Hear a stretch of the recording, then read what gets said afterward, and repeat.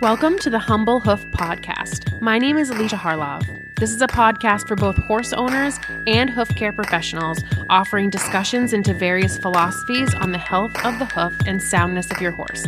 Please check us out on Facebook or at thehumblehoof.com. For those of you that have been interested in going to the Progressive Hoof Care Practitioners 2022 conference in Denver, Colorado, the early bird registration has been extended until August 14th, 2022.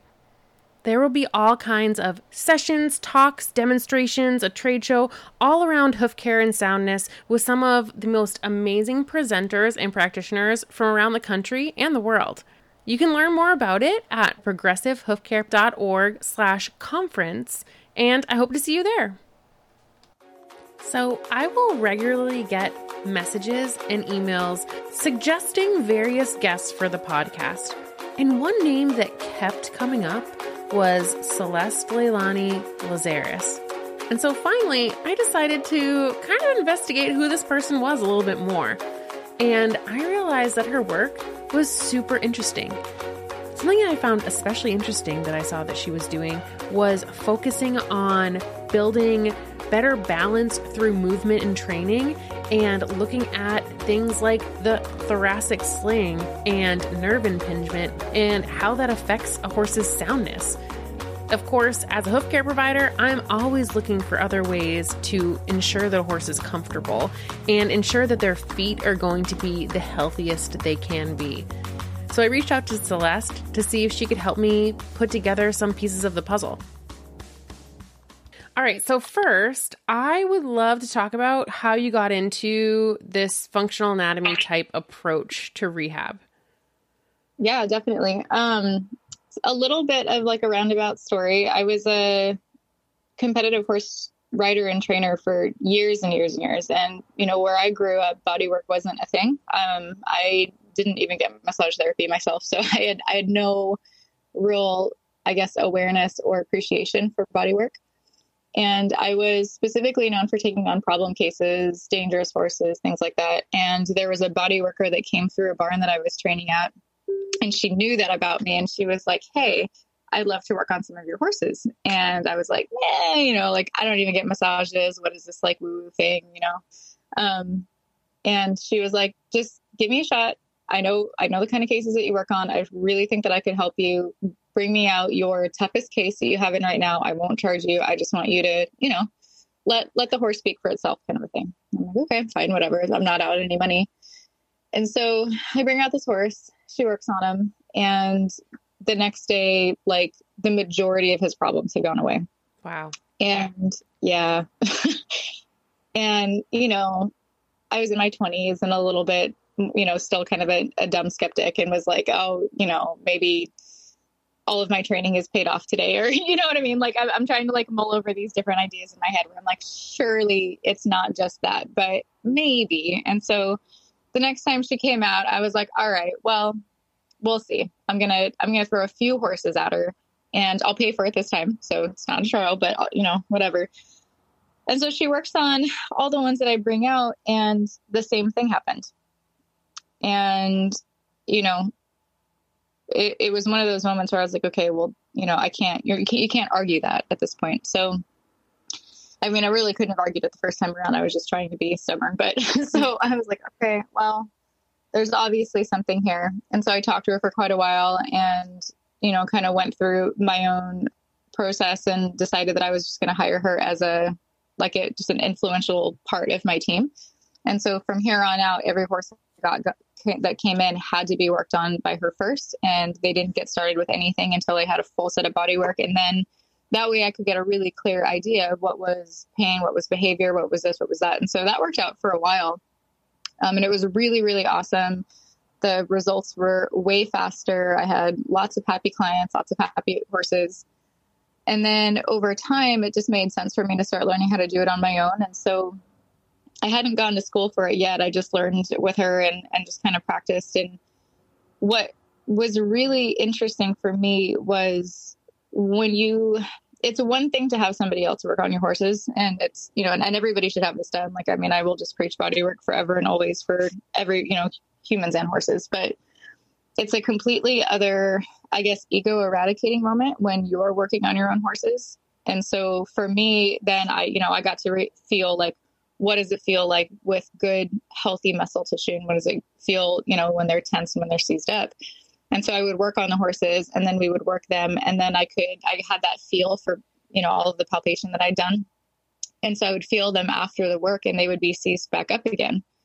And that was a huge ego eradicating moment for me, because I was like, holy crap, like they should feel better when we get done riding them. So if they feel worse when we get done riding them, something's not right. I mean, and I wasn't like what I would say, I don't want to say like a bad trainer, but I wasn't, I was very cognizant of the horses. I'm a very balanced rider. I have a lot of good training. I've worked with incredible people. Like there's nothing that really stood out even now, like looking back. It was just little bits and pieces of biomechanic knowledge that we don't really talk about. But it was so hard for me to see that and to feel that in the horses' bodies, that I just kind of had a mental breakdown, and I just trashed my whole training business. And I couldn't continue to train horses and give lessons and watch other people do this to the horses and have a part in it if I didn't know how to make it better. And so I asked a lot of questions. I took a lot of lessons. I tried to find something. I'd go to different clinics, and I would feel the horses before and after we would get done. And the bodies still really weren't any better having been ridden. And that didn't make sense to me. Like it should be that way. And I know like a lot of the classical literature talks about it. So I just quit. I quit riding and I quit training, and I went to school for body work for the horses. I dove head into it. And then I went to a specialized education for body work for humans, which is really where I got a lot of my knowledge for nerve release and the thoracic sling work and things like that. And slowly but surely, after years of just working on the horses and feeling, what their bodies do in different movements, what seems to help them, playing with my own herd on, like I would release the body and then I would play with different movements, and I would find what makes it better, what makes it worse. And then slowly kind of putting my trainer hat back on very, very, very slowly through the years and carefully, of how do we then integrate this into riding, because we should be able to ride our horses. And I love competing, and I love that whole aspect. It's just trying to figure out how to do it in a correct, balanced way so that the horses are better having been ridden versus worse. So yeah, that's kind of how it all came to be. Yeah. And I think there's obviously a lot to unpack in that story, but something that you mentioned made me think of the next question of, you talked about the thoracic sling, and I've heard about that a lot recently. And I was wondering if you could kind of unpack, what is that? And, obviously this is a hoof care podcast. So how can it correlate to hoof issues? Totally. So the thoracic sling, I actually add a couple muscles to it in my experience, and we'll talk about that with the hoof loading. But the main thing with the thoracic sling is it's a set of muscles that hold up the front end of the horse. So horses don't have collarbones. It's the only part of their body that's really not held up by a bony structure. So like their hind limb is, and they've got this beautiful skeletal structure, but then we come up to the front end and there isn't any. There's nothing that holds it up. So part of the theory behind that is horses are grazing animals, right? And so they're not really animals meant to be ridden. This is kind of our idea.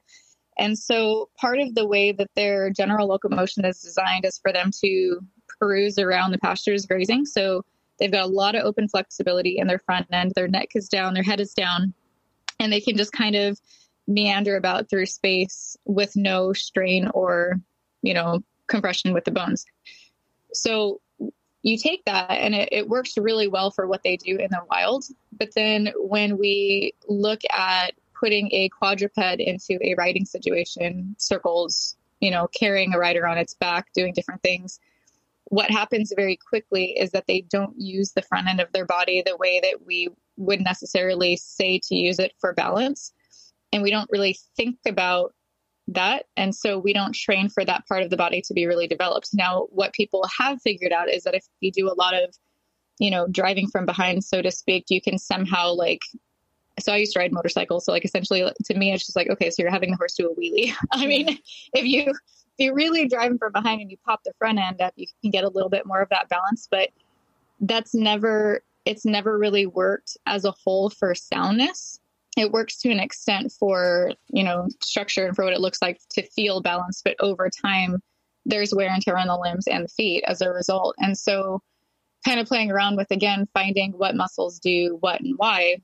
I know some of the questions, like you kind of talk about the crushed heels in front versus hinds, and all of the different things kind of go into the different wear on how the horse wears on the feet. And this is kind of I'm going to try to make this as clean as I can, but there's so many different threads as to why this happens. But I would say the main cause for issues in feet with the thoracic sling is inside of the thoracic sling, there's what's called a brachial plexus. And so it's this big fatty nerve bundle that has an array of nerves that branch out. So it comes out to the front of the chest, it goes down to the back of the body, up into the spine, down through the forelimb.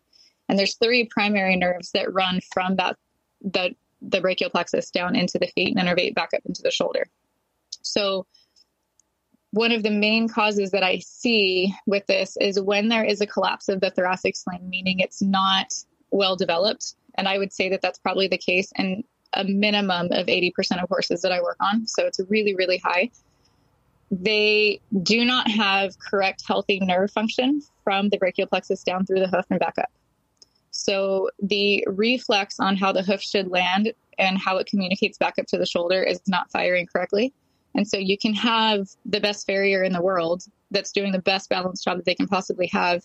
But if the nerve is not communicating, to the way that the foot is landing and at the breakover and how that whole reflex works from extension deflection, and or how the nerve is communicating to the muscles up above to then pick the limb up through the shoulder, it's not going to matter. And so the way that it loads from that is really, really crucial to kind of figure all of that out. Does that make sense? Yeah. And actually, you mentioned something that I'm really passionate about, which is, watching the horses move and watching how they're landing. And I know that you were talking about how that, basically affects their landing and loading of their foot. And I didn't know if, is there a way that we can tell? I mean, this is probably a really hard question. It's totally okay. I'm here for it. Is there a way that we can tell if they're, if they're landing toe first or landing short strided, if that's coming from, like you said, something in the upper body, or if it's, I typically am looking at it as, as their hoof pain that's causing them not to want to fully extend, that kind of thing. Mm-hmm.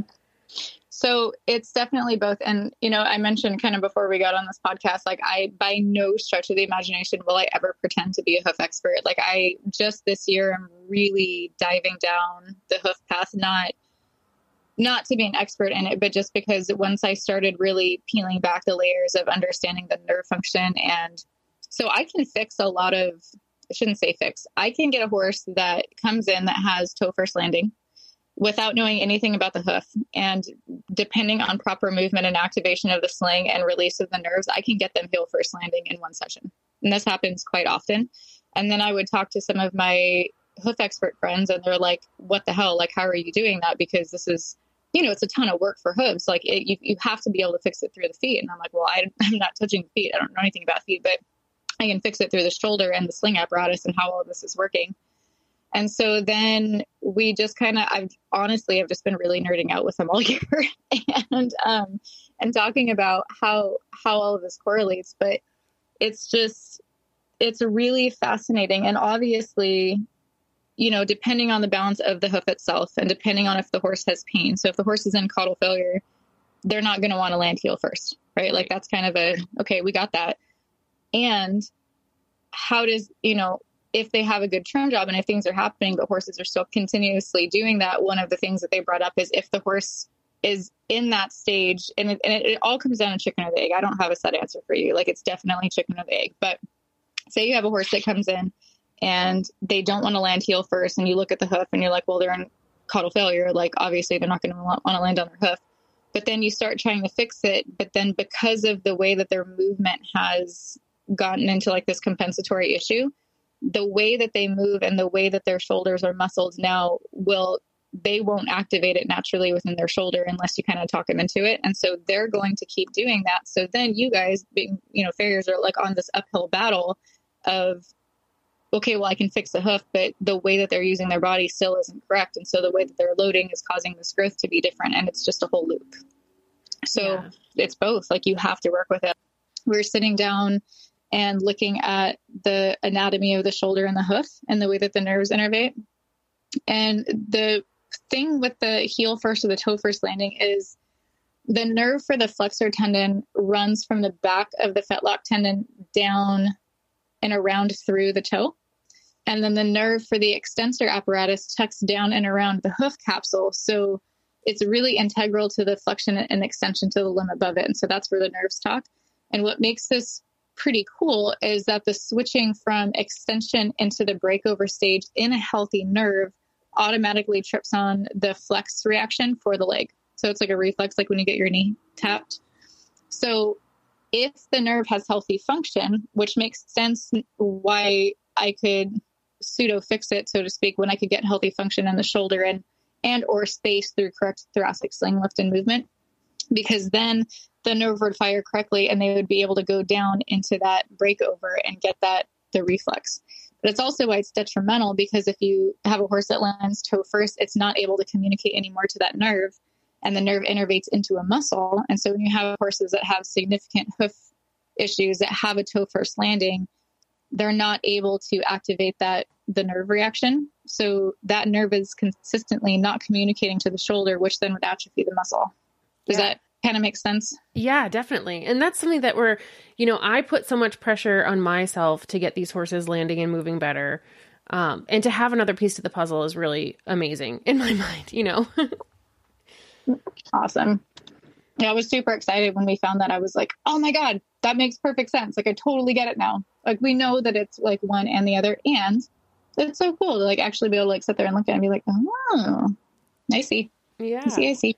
Yeah. And actually one of the reasons that I reached out to you is, this idea of like heel crushing and getting underrun heels, or even just one heel that's crushing and the other one's really solid is, it can be like maddening as a hoof care professional when we're trying to work through these issues and we're doing, all that we can, and we start to get these complexes, what are we doing wrong? And that's something that I was asking you is that, I have a case where this horse will crush the medial heel, and we've tried all different kinds of things. And I would love your input on that. And obviously we know that some of it can be hoof care related. Some of it can be the approach and the trim. But are there times when those crushed heels are coming from higher up, either in the hind end or the front or both? And maybe... Totally. Yeah, go on. No, totally. So especially like the medial heel one, that's one of the most common ones that I see translating from the shoulder. So if we go back and we think about the fact that horses are grazing animals and how their bodies are designed, they are also prey animals. And so one of the main things, so if they don't have collarbone, they don't have a structure to kind of collapse and hold in all of their vital organs up in the front. So, their nerve lines, their arteries, their everything kind of runs in through that thoracic cavity. So I'll add into the thoracic sling muscles, I add in the infraspinatus and the supraspinatus, because we don't talk about these muscles at all. But so the infraspinatus is really, as we're kind of finding, is the muscle of independent abduction. And then the supraspinatus kicks on to that, and it's extension out of that abduction. So it only works when the infraspinatus is kicked on. And so we lose extension when we lose abduction. And so, and I'm sure you've seen it, but like when a predator goes to take down a horse, they generally go for either their flanks or their necks. And so you've got two sets of muscles there that collapse and pull the horse in. So you've got your brachiosphalicus muscle, so the low neck muscle, seizes the whole neck up to kind of protect it from predator. And it runs and it attaches to the front of the humerus. And so when it seizes up, it collapses the shoulders in. And so it kind of works, if you imagine like a starting gate, if a horse is free and open and the brachiosphalicus is loose and the horse is just kind of going around in its play drive and playing and using big fancy movements, that starting gate is open. And the minute they kind of kick on and they start feeling unsafe, the starting gate closes and it seizes everything up. What happens when that, and that's generally how they will move through space. So if we don't catch that, this is like the number one issue with thoracic slings. And this is how it translates to feet. So if we don't take into account that that's how the horse will naturally move its body, we don't isolate and separate it in how we train our horses. And so the number one thing that horses will struggle with in training, whether it's circles and turning into like a motorcycling horse that's leaning in really heavily, or, you know, spinal integrity where they get kind of like, you know, spun up and they fishtail. There's so many different things that happen. And the root cause of it is that the horses lose the ability to abduct. So to draw the limb up and away from their body. So it's really, really difficult. So then we see horses, and I'm sure you've seen this when you watch horses walk, they like the number one chronic thing is tightrope walking. So horses will be walking and they cross one foot in front of the other. Yeah. And if they don't do it on the straight, they certainly will do it around a bend. So if you take a horse kind of loosely and you take it around a corner and they cross the outside limb in front of the inside limb, that's one of your biggest clue in that they don't have the correct musculature for abduction. It's not natural for them. And that's kind of like the golden egg of my training, I suppose, is that I've learned how to isolate and activate those muscles and how to isolate and activate the muscles around the brachial plexus so I can prevent nerve impingement. When you don't do that and the horses want to get kind of stuck in this adduction, what happens is they have to, even just standing a little bit, and then when they're walking, their weight will be loaded medially. They don't have the ability, because they don't have the musculature anymore, to kind of come upright, let alone out laterally. Every once in a while, you'll see lateral ones. That one I don't see super common, but I do see quite a bit of medial ones, and that's what it comes down to. And so my farrier and I will tag team on those cases a lot. And as soon as I can get those abductors fired on and balancing the horse out so that they can actually have full hoof stimulation throughout, instead of just being compressed to the inside, that goes away. But if he were to just do it on his own, he would just be, you know, trying, and nothing would happen, because you can't change the way that the horse moves its body if it doesn't have the muscle to do it. Does that make sense? Yeah. One of the things that happens with the high-low, because that's a big thing, right? Yeah. The number one thing that I've seen with high-low that I've been able to play with is I have started working a lot on foals and babies and kind of how that translates over. And there's a study, again, I can go back and send these to you, but there was a study in a veterinary journal a while ago. Like it was a long time ago. So they might have even changed the statistics then. But even back then, they did a study where 1 in 5 foals had fractured ribs when they were born. Oh my goodness. Yeah, which is really wild. So when I started working on foals, I had an idea that, because I will see this natural asymmetry in horses pretty often. And every time I see a horse that has high-low, they also have significant asymmetry within the shoulders and the development of the shoulders. And so, you know, and again, like that comes down to like, is it chicken or the egg? Like, is the development because of the high-low, or is the high-low, you know, in my opinion, I'm like, well, it's probably because of something that's going on in the shoulder. And so I'll treat the shoulder. And then as we go through, the high-low starts to go away, which is rad, right? And so then I was like, okay, I'm going to get my hand on a lot of babies and find out, because if it's a high-low thing, it's, you know, there's a lot of theory around grazing patterns. And I'm like, okay, well, if it's a grazing pattern thing that starts it must start as a baby. And I bet it starts as like birth trauma with a shoulder. And so I went down that road, and then I found that the veterinary journal study that talked about fractured ribs, and it's usually the first few. And so I was like, well, that makes sense, because if they came out and they had fractured ribs, they would want to protect that shoulder. And it was like by day 3, you couldn't see any more. There was no more signs that the horse had fractured shoulders. But they're prey animals, right? So they're designed to hide their imbalances. Right. So you have a foal that's born that has fractured ribs. It goes untreated. They start to protect that shoulder.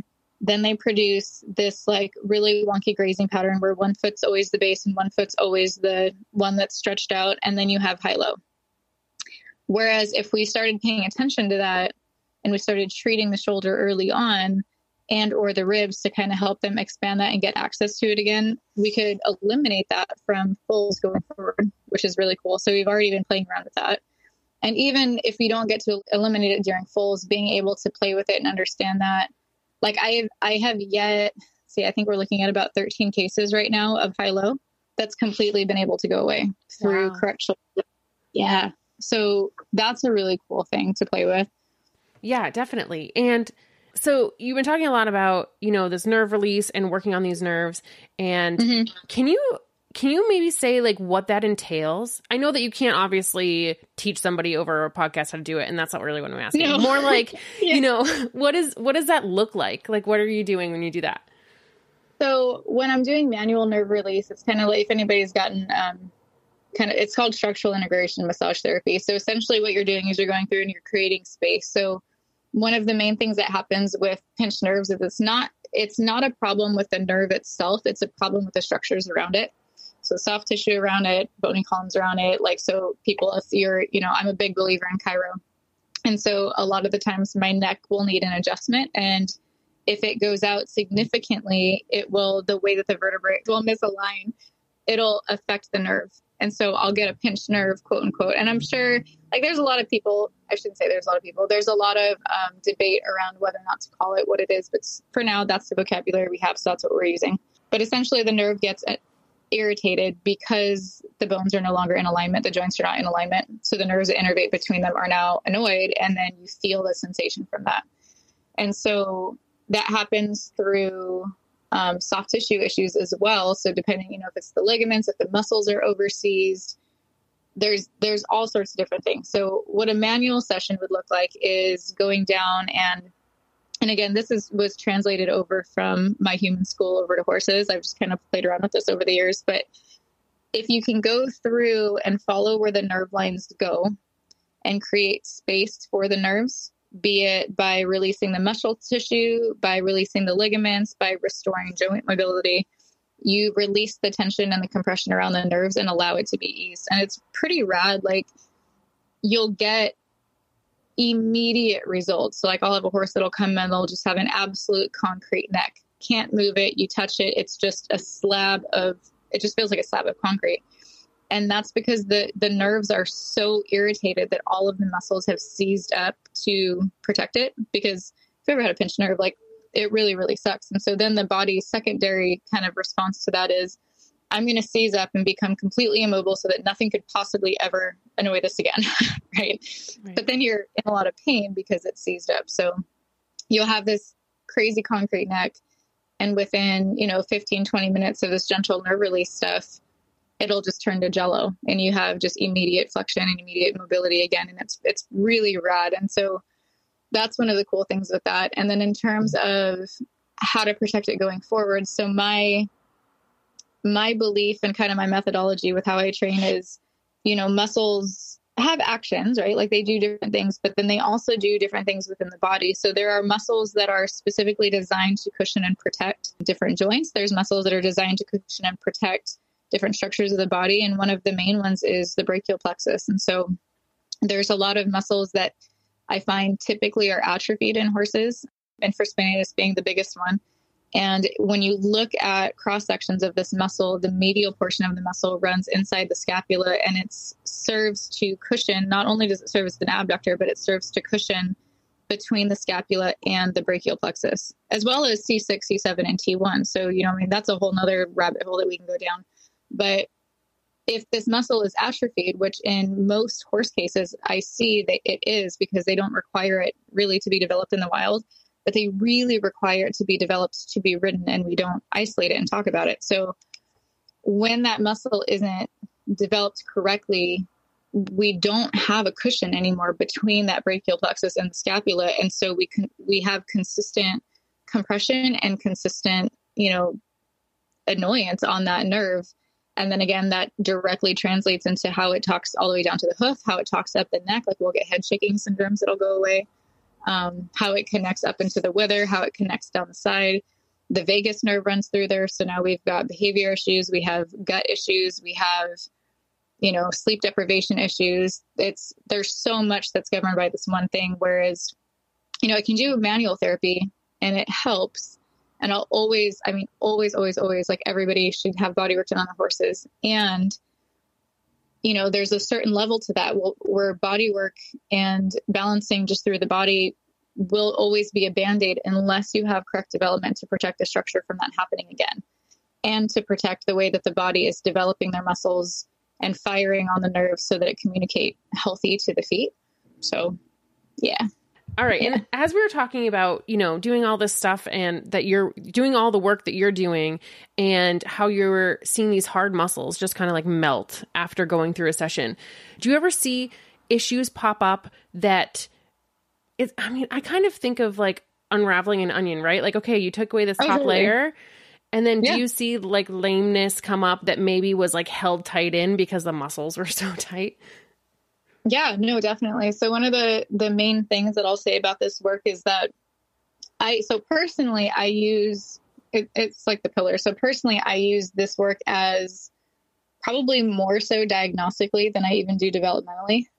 So I get a lot of undiagnosed lamenesses that'll come in, and we'll play around with it. And basically what I do is we'll go through, how the body is seized up. So when I do manual therapy, releasing the nerves, again, it'll show you pretty right off the bat. So if they come in and they have an undiagnosed lameness because the nerve is so painful. So, some horses will be 3-legged lame just because of a nerve impingement, and you get that cleared up and everything's fine. We've had other cases, like one of the most recent ones was we released the nerves, we restored functionality in the front end of the horse. And as we kind of restored functionality, we were able to slowly see that the compensatory patterns kind of pop up. And one of the things that came up was this horse. So they thought for the longest time that it was a right front issue. They're like, the horse is just on and off again limb on the right front. And so, they did everything. And for the record, this was a 1.20 m jumper. So, he did big stuff. And he would just, every once in a while, he would just pop hot on that limb. And so we worked on him, and he had the typical thoracic sling stuff, and he had the typical movement things. And so we restored all of that. And then about 3-4 months in, all of a sudden he got lame on his left hind. And it was really interesting. And so the cool thing was that we were able to be like, okay, well, this is very clearly it's left hind. And they ended up going in and getting some imaging of it. And he had a torn meniscus. And what was the other one? There was another one, but it was so old that it had been going on for a while. So, this horse was jumping with a busted meniscus, but had kind of ignored all of that and gone through so many compensatory patterns to make it happen that by the time it finally showed up in a way that people could see it, it was on the diagonal limb. So it was pretty trippy to see how that happened, but it was also really cool because we were able to strip away everything and get the horse into, I like how you said, the functional anatomy movement. But once we were able to restore that, we were able to actually see what was going on. That wasn't just a compensatory lameness, but it was an actual root cause.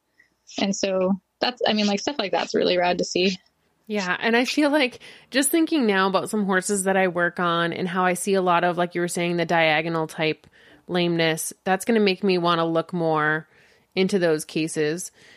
And actually, because I'm thinking about that, I'm wondering, I don't know another way to ask this, but are you the only person that does this in the United States? Or, are there do you have a network of people that you work with, or do you travel? I travel. I definitely travel, and I've been training other people. So I do nerve release clinics. So I had people come with me to nerve release clinics. I have people that come in my clinic and teach them how to do at least the basic exercises. There's probably it's so, I haven't really talked about this, but I'm going to with you because I think that you get it, but I'm going to vent just a little bit. It's really difficult because on one level, you're everybody needs to know about this. This should be in horse 101. You should be able to be this is a horse. This is how they naturally move through space. This is why they're not designed to be ridden. This is what we can do to help them be better. Let's talk about the nerves. Let's talk about the feet. This should be basic 101. Everybody should know this. And for some reason it's not, and nobody does. And it's really cool. And I shouldn't say nobody, there are people that are on very similar threads. And I talk to a lot of people who are oh yeah, we do the same thing. And I'm oh, awesome. And I'm a super play well with others. I love to work with other people about this stuff, but every single time I'll talk to them or we do stuff, it's they're close, but they're still not quite getting it, but they're still really onto the classical dressage thing is usually a very common one. And while a lot of what I do is talked about in the classical dressage, they're missing a few key components, but people don't want to let go of this belief of, well, this master said this, and so I'm going to do this no matter what. And I'm like, that's neat. And they're, even though they were a master, maybe they weren't missing this, but this did not get translated in the text. So you're going to need to dial this down a little bit until it's like we have to break it down a little bit more than most people are doing. Like, it's so slow, dude. Most of the stuff that we do is like very, very slow, static. And then we do very, very slow through walking. And then we slowly teach the horse how to move again through space, all the way up through patterns and cantering and jumping and whatever. But I say all this to say it's difficult because I want to teach this to the masses. And that's why, like I did, like the masterclass membership group is a really good way to start, because you can kind of get in and get like the first few core exercises. And, there's a lot of lecture of me explaining all the ins and outs so people can kind of take it and run with it. And at the same time, it's so easy for it to get like misconstrued, because as with everything, and I know you see this in the hoof world, because I know enough about feet to be very confused why it's so hard to find people that do balanced trims. Mm-hmm. Right? Because it's like, there really are just a few key things that you're wanting to look for here. But people like to reinvent the wheel. And so you try to teach this and you try to explain stuff, and then somebody like takes it and goes awry. And it's just, I don't know, it's very, very difficult. And so I am still very much in the learning process of trying to figure out how best to get this information out there in the hands of people in a way that's going to help them and not have it get because when you're talking about nerves, like, it's also really easy to injure a horse. Right. And so you want to be really careful about that kind of stuff. And so, I'll get some lip for not being super transparent about different things. And I'm like, yeah, but like, I also don't want to be responsible for you hurting your horses either. So as like a really long story short with all of this, it's, as far as I know, there isn't anybody else that has figured out how to do it this way or at all. And so, and I hate saying that, like, I feel really gross saying that.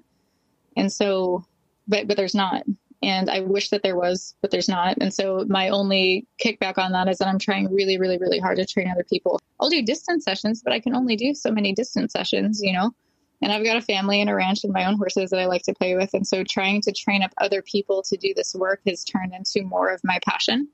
And trying to turn this brand into like, here is something that you guys can learn how to do and apprentice with me. And we're going to really try to get this dialed in. And then you guys can go all off and teach it so that it does become common knowledge.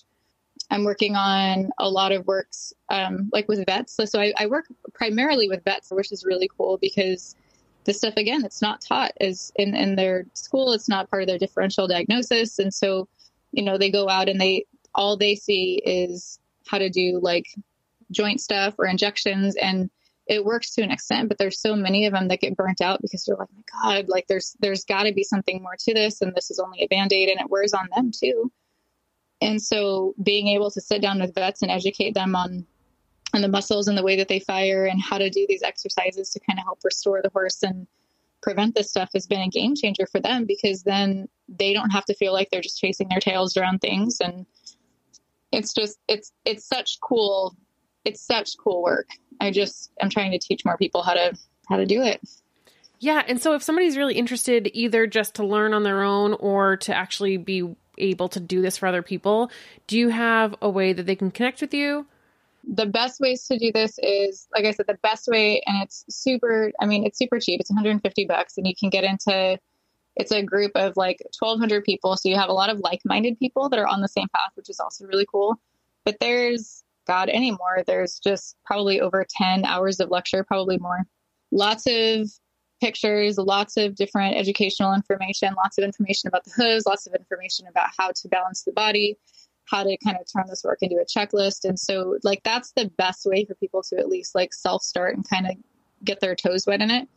And then between me and the handful of other trainers that I've worked with, we're all available for distance sessions, which is really cool. And so I've seen just insane success doing these lessons via Zoom. Like, it's not really difficult. I had a really big blocker on it for a long time. And I started it, I just had my baby in March. And so I was like, well, I can't travel. So I'm going to have to like push through this mental block and figure it out. And it's just as good giving lessons via Zoom as it is in person. It's totally fine. And so we've been doing that, and that's been really helpful. So sessions with us look something like you kind of let us know what's going on with the horse. We ask for a very specific set of photos and videos so we can kind of mark them up and analyze what's going on within the body, and then come up with a basic plan kind of around the pillars of the work to isolate and activate whatever muscles that the horse needs to find balance, and kind of go from there. And it's meant to be really broken down in a way that after just a few sessions, you don't necessarily need anything with us anymore. So this isn't one of those, like, I'm not big on people having to like stay asking questions forever and ever. Like, I want it to be, and not, I mean, it is, it's easy enough that just your basic amateur owner can come in and be like, I got this. I've had 3 lessons. I've figured out how to turn this into a checklist. And then they kind of go back out into their world and compete and have fun, and their horses are sound. And if something pops up, they kind of have a checklist of what to go through that they can find on their own. And it's really validating for a lot of owners, which is also really cool, because they'll be like, oh, I really felt that something was off with my horse for a long time, but I couldn't figure it out. And then now they have like a checklist to play with, which is super cool. Yeah. But yeah, so that's the best way currently. And then, and we all, I shouldn't say we all, there's 4 of us that will travel and do clinics right now, and I'm working on doing more. And so that's also a thing that we'll do. And really, I'm just, like I said, I'm just super passionate about teaching other people. So yeah, it's funny because it seems really overwhelming in the beginning because it's just this onslaught of information. And then after a very short amount of time, it's just super easy. And you're going to be able to whip it out like nobody's business. It'll be really cool. You'll walk up and you'll be like, oh, this is what you do. Just like 5, 10, 15 minutes a day. Everything's good to go. Yeah. I mean, I would love to be able to do that, just because, like you said, I feel like sometimes I hit these roadblocks where I'm like, okay, I'm doing all that I know how to do to fix this horse. Yeah. And I'm not seeing the progress I want. So that'd be really cool. No, Awesome. you can't. And I mean, it's the same for saddle fitters too. Like, my God, I feel so bad for them because they go out and they have these people that, I mean, and they're throwing just tens of thousands of dollars at them. And they're like, I just want the perfect saddle to fix my horse. And they're like, that's neat. Your horse has no trapezius. Like, saddles are actually, in fact, made to fit a horse that is moderately developed to be ridden, and your horse is not. Or they have a completely collapsed thoracic sling to the point that, like, they're mutton withered. And there's so many things about, just as another slight tangent, like what we look at a horse as confirmation, that's not true. Like, most of it's posture. There's one photo of a horse. One of the things that I learned, and I've known this for a few years, but we had a case over this winter where I've now learned that horses that are like pretty significantly post-legged in the hinds, which totally affects their feet and their heels, is in fact not actually conformational. You've been able to correct it? Completely unwound it multiple times. There was one that was like really severe, and it was the first one that I watched it really unwind, and I was like, holy. And so then we started playing with these exercises with these other horses, because I hadn't really honed in on that, because I thought it was confirmation. And I was like, at this point I should just start assuming everything's posture and not confirmation, and seeing what we can change. But yeah, they were so tied up in their psoas that they ended up getting a pelvic tilt that caused their entire hind end to appear post-leg. And so they moved that way, they acted that way. It was just, I mean, same for us, right? Like, we can establish a posture, those that like sit over a computer desk all the time, like their posture affects their movement, affects their mood, affects, the health and wellness of their joints and mobility. And it's the same for the horses. And so by unwinding the psoas, and then after we activated so when horses have a collapsed thoracic sling, it goes down, and again, they don't have any bony structure in the front. So then the only ways that they can hold the front end of their body up are by their neck. So they have a lot of low neck hypertrophy and wear and tear on their pole, and or they hold themselves up with their psoas and their hind end. So you've got a ton of compression where everything just basically like is doing this breakover to try to hold up this collapsed front end. So and everybody's like, you only focus on the thoracic sling. And it's like, I do. Yes. And it's still a whole horse thing, because the reason why I primarily focus on the sling is because when you can restore healthy nerve function, you restore healthy movement. So that really starts up in the brachial plexus, in my opinion. And when you can restore the development of the front end of the horse, what happens is as it strengthens, it takes away all of the loading on both the neck and the hind limb, which then expands the body into kind of having a normal function. So when we did that with this first horse that was severely post-legged, what happened is the way that the loading was on the psoas from holding up the front of the horse went away, and the hind limb was able to actually expand. And then she was able to also activate her true core and her abductors and her hind end. And then all of that went away, and she has a beautiful like hip to stifle angle. Like, it's gorgeous. And I was like, oh my God, we can change that. That's so cool. Yeah. So yeah. This is all like super fascinating. And I feel like I could ask you a million questions and talk to you forever. Which, I would love to continue learning, and I can't wait to take a peek at your group and everything like that. But I have to get going, but, thank you so much for being willing to do this. This has been super interesting. And I already have some horses that I'm thinking of that could really, really benefit from this. And I'm sure that listeners have a bunch that they'd love to help out too. So, I'm really excited to get this information out there so that, others are hearing about it that might not already know who you are. No, totally. Awesome. All right, cool. Well, thank you again. It was really great to chat with you today. Yeah, no, absolutely. Let me know whenever you get pictures and stuff, or however I can help you along the way. I'd be happy to. Yeah, that'd be awesome. Thank you so much. And I hope you have a great rest of your week. You too. I'll talk to you later. Thanks. Bye. Bye. I always say that I'm slightly more hoof obsessed than the average person, and chances are, if you're listening to a hoof care podcast, you are too. So we should probably be friends. Feel free to find me on Facebook or email me at thehumblehoof@gmail.com.